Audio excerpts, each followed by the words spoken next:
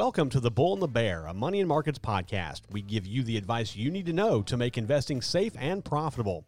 With The Bull and the Bear podcast, you'll get exclusive access to some of the top thinkers, analysts, advisors, and gurus in the investment business. And now for your hosts, Matt Clark and Charles Sizemore.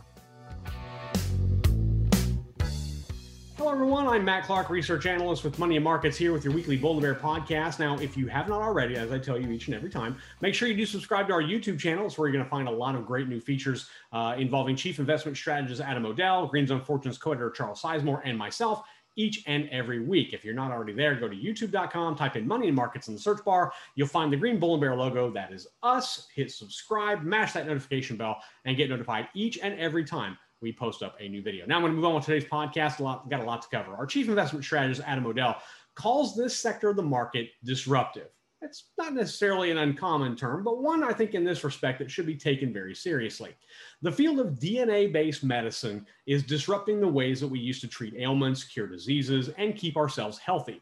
We're moving well past the time of just prescribing things like OxyContin or narcotics and things like that to treat regular illnesses.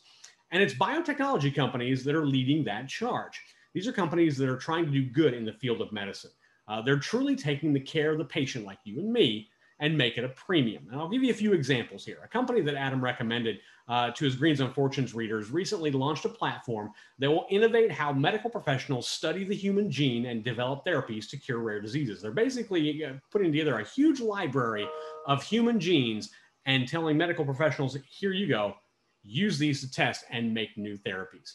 Another company that Adam recommended is advancing the trial of a drug used as a nasal spray to treat respiratory illnesses. Now, I had a respiratory illness, and usually it's take a couple pills, do it over the course of a week or 2 weeks. This is being done with a nasal spray. So it goes right to the heart of the issue, which is right into your respiratory system instead of a pill that has to circulate everywhere and do all sorts of things before it actually takes effect. The point I'm trying to make here is that all these companies are working actively to treat diseases that were otherwise only managed by taking a pill or narcotics and doing it over a long stretch of time.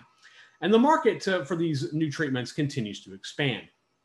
If we look at the global pharmaceutical revenue since 2012, we can see that in the first year, 2012, biotechnology only contributed about $149 billion to the total, or about 19% of all pharmaceutical revenue around the world.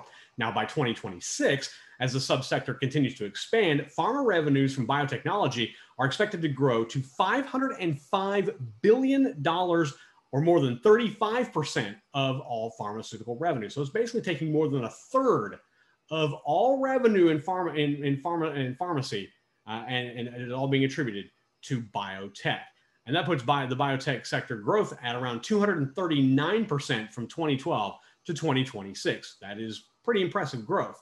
And investors are taking notice of it. I analyzed the NASDAQ Biotech Index from 2000 to present and found that in 2000, the index here, which basically tracks biotech stocks listed on the NASDAQ, had a value of about 1,085. Now, if you fast forward to 2021, by the end of this year, that index value is expected to jump to 5,085. That's a 369% jump in index value, meaning stocks in the sector have taken off significantly, especially since 2012.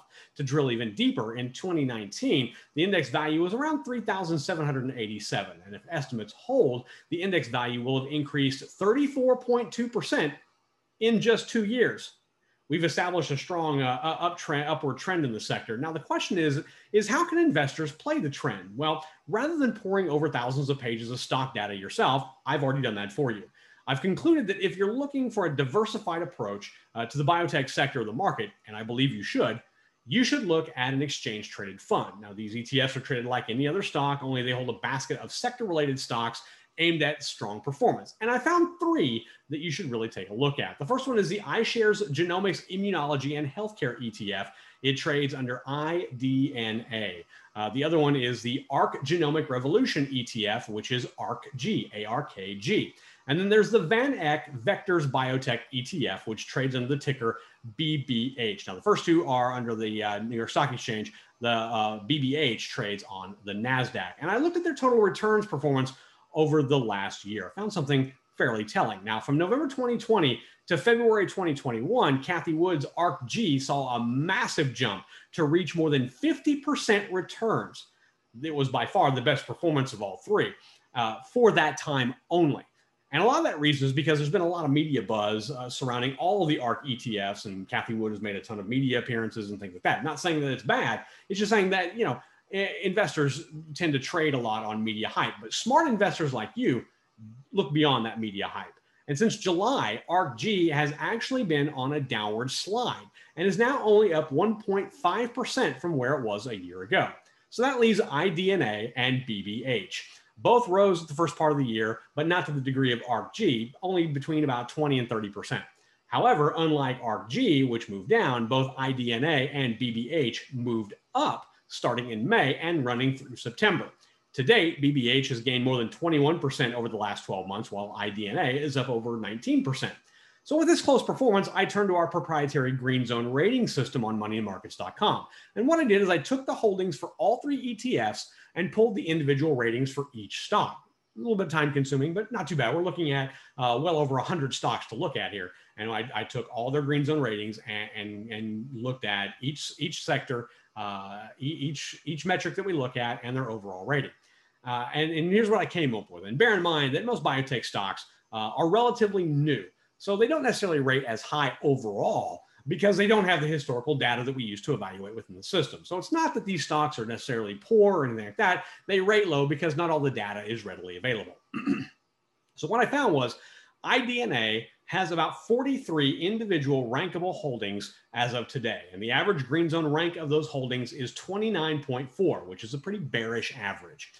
BBH has 24 individual rankable holdings as of today with an average green zone rank of all those holdings of 44. This is a neutral average. Now, for reference, ARKG, which I've pretty much already kind of dismissed right now, has 45 rankable holdings with an average green zone rating of 19, which is even more bearish than IDNA. So between the performance of the ETFs and the average rankings of all the holdings, I would recommend the Van Eck Vectors Biotech ETF, which trades on the NASDAQ under BBH. BBH holds 25 holdings, 25 companies, or 25 holdings, 24 of those are companies, and they do have some cash in the portfolio as well. And the holdings are big names like Moderna, which trades under mRNA, Amgen Incorporated, which is AMGN, Gilead Sciences, which is GLID, and Regeneron Pharmaceuticals, which is REGN.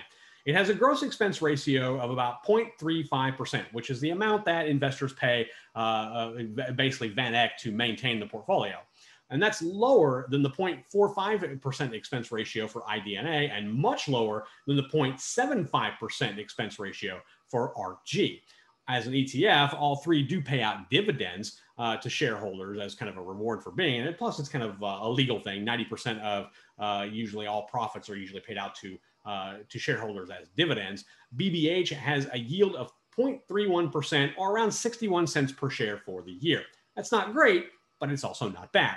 And you compare that to the others, you've got a 0.18% dividend yield for IDNA, but a 1.09% yield for ARKG. So if you're looking to enter the biotech or biopharma market and want to diversify, I would recommend BBH. Its performance is consistent and stronger than its peers. Its holdings rank better on our green zone rating system, and its dividend yield is right there in the middle of the park. It's not high, it's not low. It's kind of right there in between. So I think BBH is the way to go if you're looking to get into biotech. By the way, if you do want to know more about biotech and specifically Adam's take on biotech, I would recommend that you look into his Green Zone Fortunes newsletter. He does a great job explaining things. He does one recommendation a month. We're going to flash a little thing up here at the top so you can find out more specifically on biotech as well. And I'll give you a hint here. He does have a biotech pick coming here very, very soon. So make sure you look out for that and join Green Zone Fortunes and find out more. Now, I want to move on to our YouTube poll question that we had last week. In my marijuana market update last week, I talked about the big battleground state for cannabis companies and legalization. And we asked what state you thought had the best chance to legalize adult use marijuana by the end of 2022. And about 2/3 of you said that Florida, you actually agreed with me, I feel pretty good about that, agreed that Florida had the best chance, while 12% of you said it was going to be Maryland. Now, if we didn't include a state, we did ask for comments on which ones you thought would be next. Christian Paul CP said, hopefully there's meaningful progress at the federal level, so this question becomes a moot point. I don't disagree. I actually think that would be great, but I'm not sure if Congress moves quite as fast as the rest of us do. Michael Jackson said this about Florida. He said, "We live in Florida. As much as I hope it's legalized here first, I just remember how much the GOP stood in the way of everything about medicinal. A lawyer had to sue to get flower okayed. It's just frustrating with everything here. They want the 1850s again and all that entails." And then Maynard commented, "I bet Rhode Island will be next." Well, one thing you have to understand here is that the vice argument around cannabis, which is that it was kind of like alcohol or gambling, has kind of been worn out. There's really not much to play there. Politicians see this as widely accepted and, more importantly, a big revenue generator for the state. No politician wants to raise taxes, especially in an election year, which is what we're heading into. So state legislators, I think, are going to take a hard look at new ways to bring in money, and cannabis is certainly a way to do that. Now, thank you to everyone who does vote and comment on our poll. We do them every week, so make sure you check back on our YouTube page and vote. We do these polls. You can check our community tab of our channel and see what we're going to ask next. We have a lot of great content on our YouTube channel, from Ask Adam Anything to Investing with Charles and the weekly marijuana market update. If you do have a question or a particular sector or stock that you'd like any one of the three of us to look at, whether it's Adam, myself, or Charles, email us feedback@moneyandmarkets.com. We'll flash out the email address down below here, but it's feedback@moneyandmarkets.com, and we would love to answer your question either during our podcast or on any one of our videos. If we do use a question, or maybe you submit a video of you asking that question and we use it, then we are going to send you some very cool Money and Markets gear. So that is a little incentive for you, like the shirt I have on here. That is just some of the many pieces of swag, if you will, that we have available to you if you send us a question to our email address or post down below on YouTube. Also, head over to moneymarkets.com and sign up for our free daily e-letter. In it, we give you safe, sound, smart, simple, profitable investment information for your portfolio. Until next time, this is Money and Markets research analyst and host of the Bold Bear, Matt Clark, wishing everyone safe trading.